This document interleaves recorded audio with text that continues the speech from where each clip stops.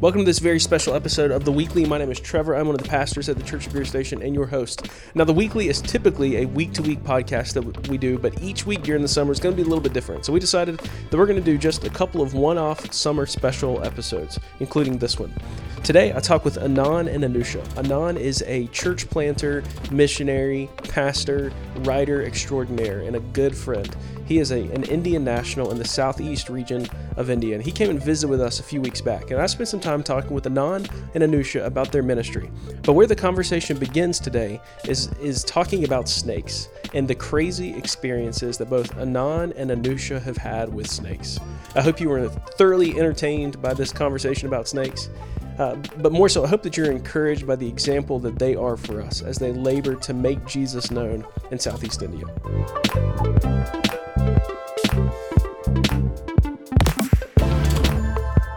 So what's the longest snake? I mean, if you were to guess, how big is the biggest snake that you've seen? Python. A python? 12 feet? 12 feet, yes. You've seen a 12-foot python? Yeah. Did you get someone to kill it?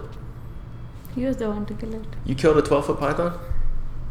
I mean, a few of us.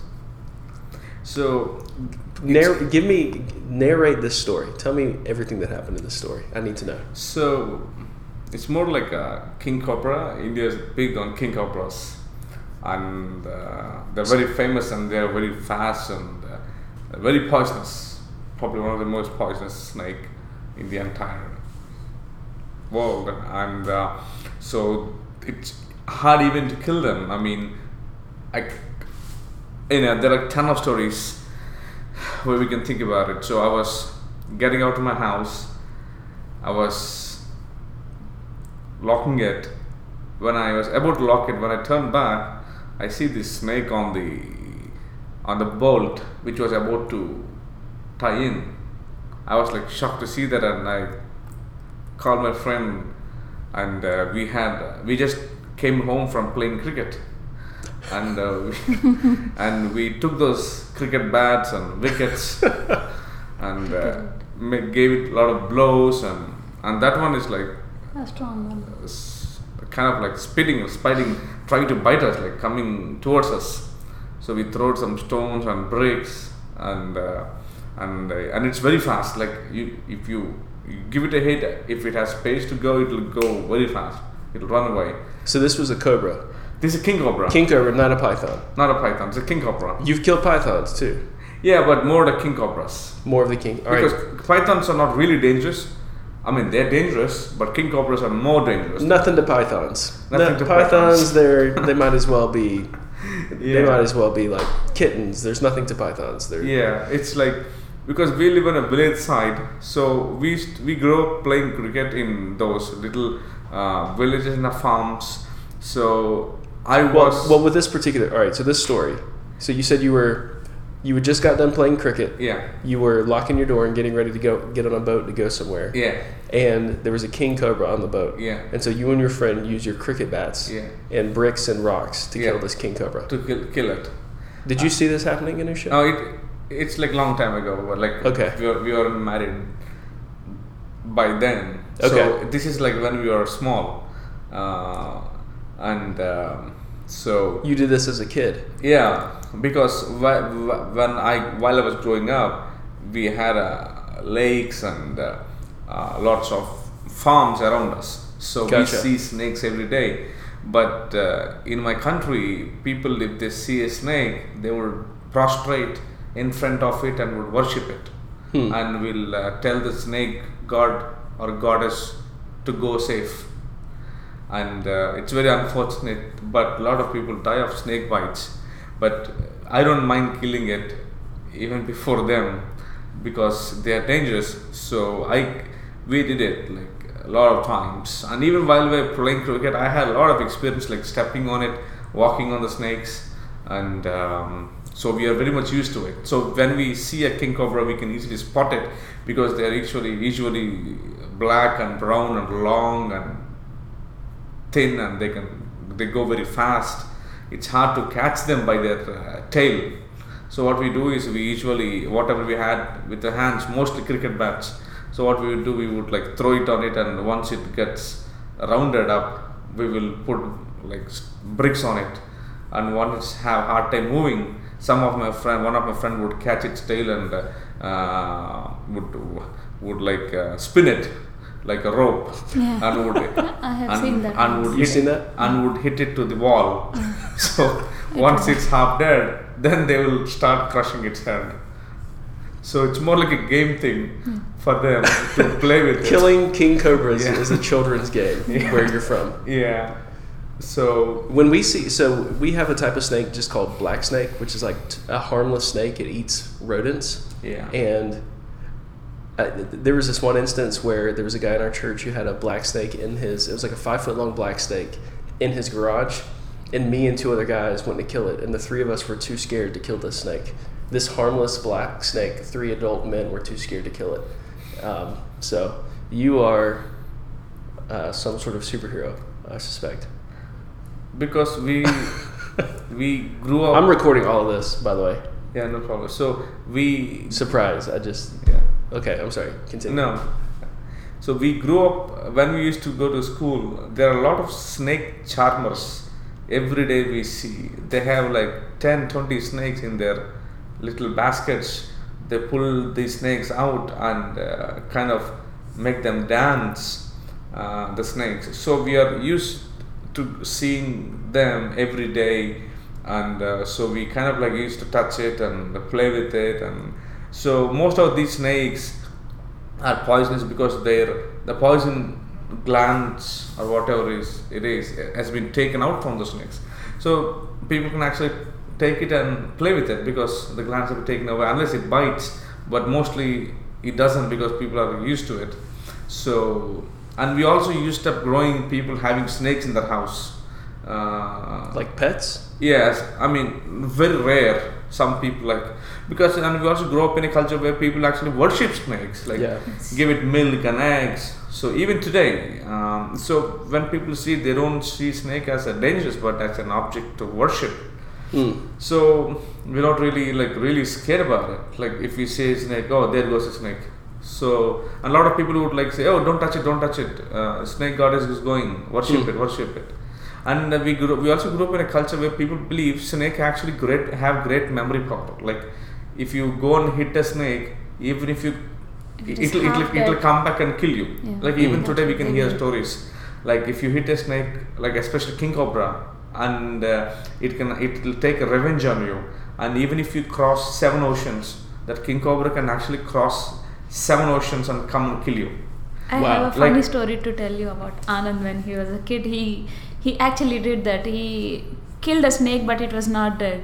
So he could not sleep for one week. It seems his mother told me recently. Because he was sitting in a chair and he doesn't want to get down off his bed, and he's still worried. Oh, I don't know when this snake would come and kill me and die. All my neighbors have scared me that the snake would come with its team and would bite me into pieces.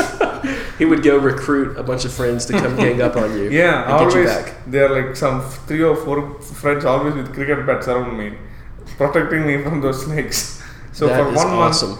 in the winter time, I didn't take blankets on me. I was scared what if it's under the blanket. Yes, he did. So for 1 month, even though my dad got serious on me, gave me hits, I didn't still use the blankets. I was so scared that those snakes, because it is true, even till today people in India believe that if you hit a snake and if it gets by, it doesn't matter, even if you travel by plane for 7 countries, it will still follow you. But yeah, so we kind of grew up in the culture, we are acquainted very much with the snakes, and so we kind of used to it. Well, so snakes are it's prominent imagery in the Bible. Definitely. Serpents. Yes. And Jesus in particular defeating the serpent. Yeah. I guess that would take on a little bit of a different resonance with you all than it would with us. the idea that the son defeats the serpent, which is the dragon, which is the Satan. Yeah, it's very sad because if you go to India, you can find a snake with 7 heads, and where people worship it. Like I see those images every day just down the street where I live, where people go and worship it and pour milk, like it's like Hindu anointing, which they do. So every day they go and anoint those snake of 7 heads or 3 heads. So they see the snake of 7 heads to be very powerful, and they pray to it for their good wish, good luck. So they pray for it. So you can see how Satan have used the snake from then on till today to worship. I think the image of snake as semi-god in pagan culture has always existed, even from the time of Egyptian civilization till today, 2019. We can still see that snake is still being seen as a semi-god, worshipped by billions of people all around the world. So I can see how Satan has still used it. Satan used it to deceive Eve, and today he is still using the snake to deceive billions of people all around the world. That's a good segue into the sort of work that you guys are doing. You guys are committed to gospel ministry and committed to preaching Jesus and committed to seeing people repent of their idolatry and turn to the one true living God. And you guys, you have ministries that are unique to the two of you. Now, a couple of minutes ago, Anusha, you and I were talking about some of the work specific to you, some of the things that you do. Tell us a little bit about that. Yes. I work with women and kids apart from my medical missions in the mountains. I generally try to reach the kids first and then their parents, because it is easy to reach the kids and evangelize them slowly and bring them all under one roof and teach them how to pray, how to sing for the Lord, how to learn memory verses. That's what I'm doing with them. And then we slowly try to reach their houses, and we are doing house churches with women, especially with surrounding women, and we concentrate on each street for 1 long month, and we try to teach them and tell them how to pray. And we are also telling them that coming to God is not for your needs, it's because by grace He has saved us, so we need to be obedient to the calling that He has given to us. And we also tell them, yes, suffering is there, even if you trust in the Lord or no, the suffering is suffering and you will have to go through it. So if you trust in the Lord, God is the one who will give you the strength to overcome those. So that's how we are teaching women, and women are accepting the gospel and coming to God and coming into the light of the Lord. And that's how we are reaching women in the streets. Like we are choosing one street for 1 month, and we are going street by street, and we also reach a village in once a month. We reach the whole village. We team up with 5 or 6 women, and we go all together and we reach all these women in the villages, and we bring them all under one roof, and we have a meeting on every Friday with all these women. And these are Hindu women? Yes, all of them. Almost everyone is a Hindu except for 1 or 2 Christians. Slowly we are bringing all of them, and we are bringing them to Christ, and they are being obedient to God, and they are learning many new things. And they are becoming standard in their faith and growing in the knowledge of God, and we are happy for that. And we just want to reach many more streets like this and bring many more women to the Lord. And I also work with the children. Like I generally have some of the street children anyways, and I also... When you say street children, do you mean orphans? Or they... Semi-orphans, some are orphans. Yeah. Okay. Yeah. We are reaching them, and we are trying to feed them, give them shelter for a couple of... to whatever time that is needed for them to settle down, and then we slowly try to send them to schools. Some are okay and some are not okay. And with the semi-orphans or children on the streets, sometimes they do have parents. When the children are with them, they don't want to care for them. So the children walk out of the house and we reach them and bring them to our place, and now the parents need them, so we just can't insist them to keep the children with us, so we have to give them back. So what I do is I just try to go and visit those children at their houses and give them whatever they need and bring them to church like every Saturday and Sunday and Thursday. I have these children groups coming over to my to where I live, and I gather all of them at one roof, and I try to teach them what is gospel, how to pray, how to learn memory verses, how to sing for the Lord, and I try to engage them in some game and give them some food, so they would come back next time. Yeah, that's what we are doing with the women. Well, I love hearing about that, because that's so similar to all of the things that we do. Yeah, we just do it here in the States, and you're doing the same things that we do, just in India. That's great. And you mentioned medical missions as well. Yes. So you are a nurse? Yes, I'm a nurse by profession. I worked for 5 years, couple of years in India and 3 years in Kuwait. Okay. And then I got back to India after I got married. Okay. So I'm also working with the medical missions, and it's like a gateway for Anand to get into these villages when I go reach them, because they don't allow any new person to enter their community, nor their villages. So what we are trying to do is we try to reach them, try to talk to them, and try to give them the medicine, whatever they need. We go to their level and talk to them, and slowly we try to give them and treat them whatever the first aid is there. We try to give them all the medicines that they need for the whole month, and we try to visit them once in 2 weeks. So we have like 2 medical camps going on in a month. Each medical camp will have almost 10 villages covering. So it will be like 200 people would be coming for medicines every month to me. What sort of things are you treating when you see folks? Yeah, most of them are hypertensive because they take some kind of drink from the trees, which is making them hypertensive. Okay. And most of them are diabetic also because of the dietary habits we have in India. So most of them are diabetic, and malnourishment is the major problem there, because they don't eat proper food, so they are malnourished. So we are giving some multivitamins, calcium, vitamins, iron supplements. We see many new mothers there, so we try to give them some protein powders just to strengthen them and give them strength. And we have children also, so we try to give them some vitamin supplements like vitamin A and D for their eyes, because most of them have this problem of eyesight.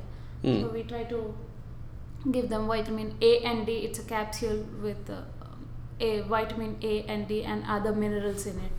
So that's how we are trying to treat them in their possibility. And sometimes we do take some doctors, because for example, we had a dentist going with us up to the mountains, and we tried to do some of the tooth extractions there itself. I have got some emergency medicines with me, so we went and we did some tooth extractions there, so that they would not come all the way down to the mountain just to get this tooth extraction done, and it would be painful. So they have to walk up to the mountain again. So we thought we can go there and reach them and treat them there. Yeah. So that's what we are doing. And so you said that doing that work provides a platform then for Anand to come and preach the gospel, correct? Yeah. So could you slide just a little bit closer to the there we go. A lot of these villages are hard to reach, in the sense those are very secluded and isolated villages. They're kind of scared to allow anybody inside. And there are a ton of stories where a lot of people who have tried to make contact with them have been killed or speared to death. Like, you heard about John Allen Shaw last year, so who came to Andaman Nicobar Islands in India. He tried to make a contact with Sentinelese tribe, and he went alone. And those tribes, they've been there for like thousands of years, and they don't allow anybody outside to enter into their island or even to the community, to the villages. So we have thousands of those people groups in central India who don't even allow you to make contact with them, or even if you make contact with them, it's impossible for you to go preach Christ over there. It's like they won't allow you to do that. And they will kill you, and there are a ton of stories every day we hear. And people like Dr. Graham Steins, who have worked in India for 30 years, treating leprosy people, feeding them, preaching the gospel, helping them out in every way he could. And he was burned to death. I mean, it's because they strongly believe India is a land of Hindus and for nobody else. So it's hard for us to reach to those villages. And those villages are not Hindus, they are more animists and spirit worshippers. And so they're so isolated in themselves. So they're so isolated that Hinduism hasn't even reached them. Yeah, right. I mean, because they live on the top of the mountains, they're not blended into the civilization which India has. So they have their own thing going on. They have their own gods and goddesses, stone goddesses, worshipping within themselves. For you, I should also say, still human sacrifice still exists. Some people find it very hard to believe. I mean, even I found it hard to believe until I went there. I said, like, I'm not going to believe it until I see it. So they said, like, no, nobody's going to tell you where it is. It's done very secretly, especially in the month of May. And they took me to those villages where it is done. And the moment I stepped into those villages, I can feel that sense that these people can actually do that. And I mean, animal sacrifice is quite often, but imagine a human sacrifice. So each family would volunteer, each family in that village would volunteer to give one person from the family each year, all the different families, to have a human sacrifice. Wow. So it still exists today. I mean, you can imagine how, human sacrifices, there's not much in Hinduism, but I was talking about animism in those tribal villages where we are doing church planting. So human sacrifices still exist in some parts. And you can imagine, we go there to preach Christ, they can easily catch us and give us as sacrifice to the gods. So why on earth would you do that then? Why would you go preach the gospel to these people? Why not just let them be? I mean, the same reason I was saved. Why would anybody come and preach gospel to me? I'm same as they are. I mean, in different perspective maybe, but in God's sight, we're all the same, but we're all sinners. So, we are judged based upon His standards, not upon our nicest morals in the modern society. We are judged by God's standards. So when we measure up through the lens of the scriptures, we find out that we're all the same, and I was saved by grace. And it's, God is, if I love Him and if I'm really saved, I think the passion of God is to save them. So, and besides, we have the Great Commission going to the entire nations, to the ends of the world. Where do you expect? These are the people groups where God has commissioned to go. And Central India has hundreds and thousands of unreached groups who never even heard the name Jesus. If you go to those villages and say, do you know Jesus? They would say, who is He? Like, is He my neighbor or somebody else? Like, what do you mean? So they can't even say the name Jesus or Yesu Masih, which we call in Hindi and Nepali. So most of these people don't even know the name because they don't have electricity, they don't have televisions, so they don't have any other resources. Nobody goes there. Like, for us, it takes 10 hours of walk by foot to reach to those villages. You can imagine 10 hours. Who would do that dangerous task with you? You'll have wild animals, snakes, which are poisonous. You have to take a risk to go to those villages and plant churches and preach gospel to them. I think I see God is glorified in our hardships. In we walking those 10 hours and we planting those churches. I think, if definitely God, we strongly see the presence of God when we go there, because if He doesn't guard us with His angels, we can't take a single step, because we go through such a risky places. Like, we could die any minute, and we only believe that since God is with us, nobody is against us. So we kind of feel that God is making us to reach out to those places. And so far we have planted 10 villages in those central Indian mountain ranges, and we work in states called Chhattisgarh and Jharkhand, and it's 1% Christianity. You can imagine that. 1% Christianity. Wow. What do you mean 1% Christianity? 99% are not saved, and 50% of them never heard the name Jesus. And you know, people just sit before their TV and just take care of themselves and pray once a week or fast once a week and just don't care. I remember Paul Washer or John Piper once said, there are only two options: either you go or sin as a Christian. There's no third option like I'll see about it, or I'll think about it, or I'll pray about it, or I'll pray about it. You know, similar phrases like those. There's no other option. Either you go or sin. Paul Washer says. So if you send somebody down the hill by the help of a rope, and you catch the rope for him, the other guy he is getting down. Either way, both of you should have scars, blood stains in your arms.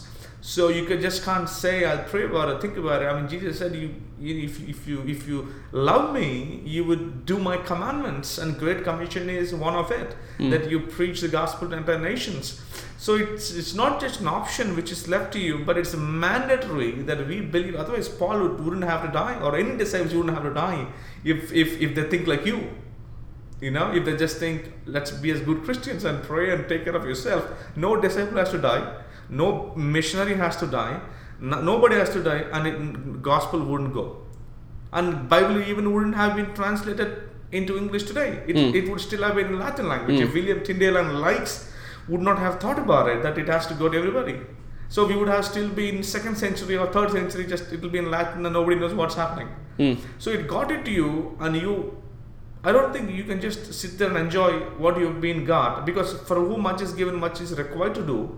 So when God will question you, what have you done with what I've given? And there are many places in the Bible where we can see God has given a lot to many people, like the parable of the talents. Yep. Like he gives 5 to somebody and he makes it 10. He gives 2 to somebody and he makes it 4. He gives 1 to somebody and doesn't do anything. I mean, who is he? It could be us. It could be you and me. Just do nothing and complain on God. This is all you gave me. And many Christians today just complain on God, saying, you know, I'm not really happy with my life because I just have very little. Oh my goodness. Look at people in other parts of the world who don't have even food to eat in once a week or a decent meal in a day. And they earn less than $1 a day. And you are much blessed than them. And you're like the one talent guy who took it and complained on the master. You do the same. So the point of the parable is like whatever you have, be content with it and invest it in the kingdom of God, and God would multiply in His capacity in what He wills to do. So I think it's very necessary that people has to really, they don't have to be as missionaries to India or to China or to Southeast Asia. They can be missionaries where they are. Yeah, that's good. They could be missionaries locally, in their office, in their home, in their neighborhoods. So one gentleman said, you can only reach entire nations by starting with your neighbors. That's right. Because a lot of people see mission work as a fancy and for the Navy SEAL version of Christians. Yeah, like a romantic thing. I go to somewhere and I kind of find it fancy. No. Amy Carmichael said missions is an opportunity to die. Only if you're prepared to die, go do overseas missionary, or else serve in your own community and reach out to people. So I think global missions can be done only through local missions. So you have to start through local missions. God designs for some people to go as missionaries abroad, but it is your missionary anywhere. Don't think they are missionaries and we are just Christians. We're all missionaries per se, as commissioned by Matthew chapter 28:19, last few verses. So last night we were talking about having you next time you come to preach. Yes. I think you just preached a little bit. Man, that is so good. So good. So challenging, so encouraging. Man. Unfortunately, this is all the time we have for the podcast. Oh, no problem. I'm happy to share this. No, this is so Thank you good. so much. Man, we love you guys. We love you guys so much. We're so thankful for the ministry that you guys do. We're so thankful for the example that you set. We're so thankful for the willingness to come and share with us. We're so thankful for the opportunities to be able to support you. We love you guys. We eagerly await your cooking this evening, Anusha. Yeah, sure. But no, we love you guys, and we're just blown away by what the Lord's doing through you. And so we thank you for letting us be a part. Yeah, and we also want to thank you for all the prayers you have given for us, especially in our family. And I think everybody knows about that. And also for the support financially Yes. the church has given for us over the past almost for 5 years. And we are really glad, and those funds have been used tremendously beneficial for the children and for pastors and for missionaries and for both of us in a tremendous way, that God has even multiplied it in India, and to see people getting saved through that.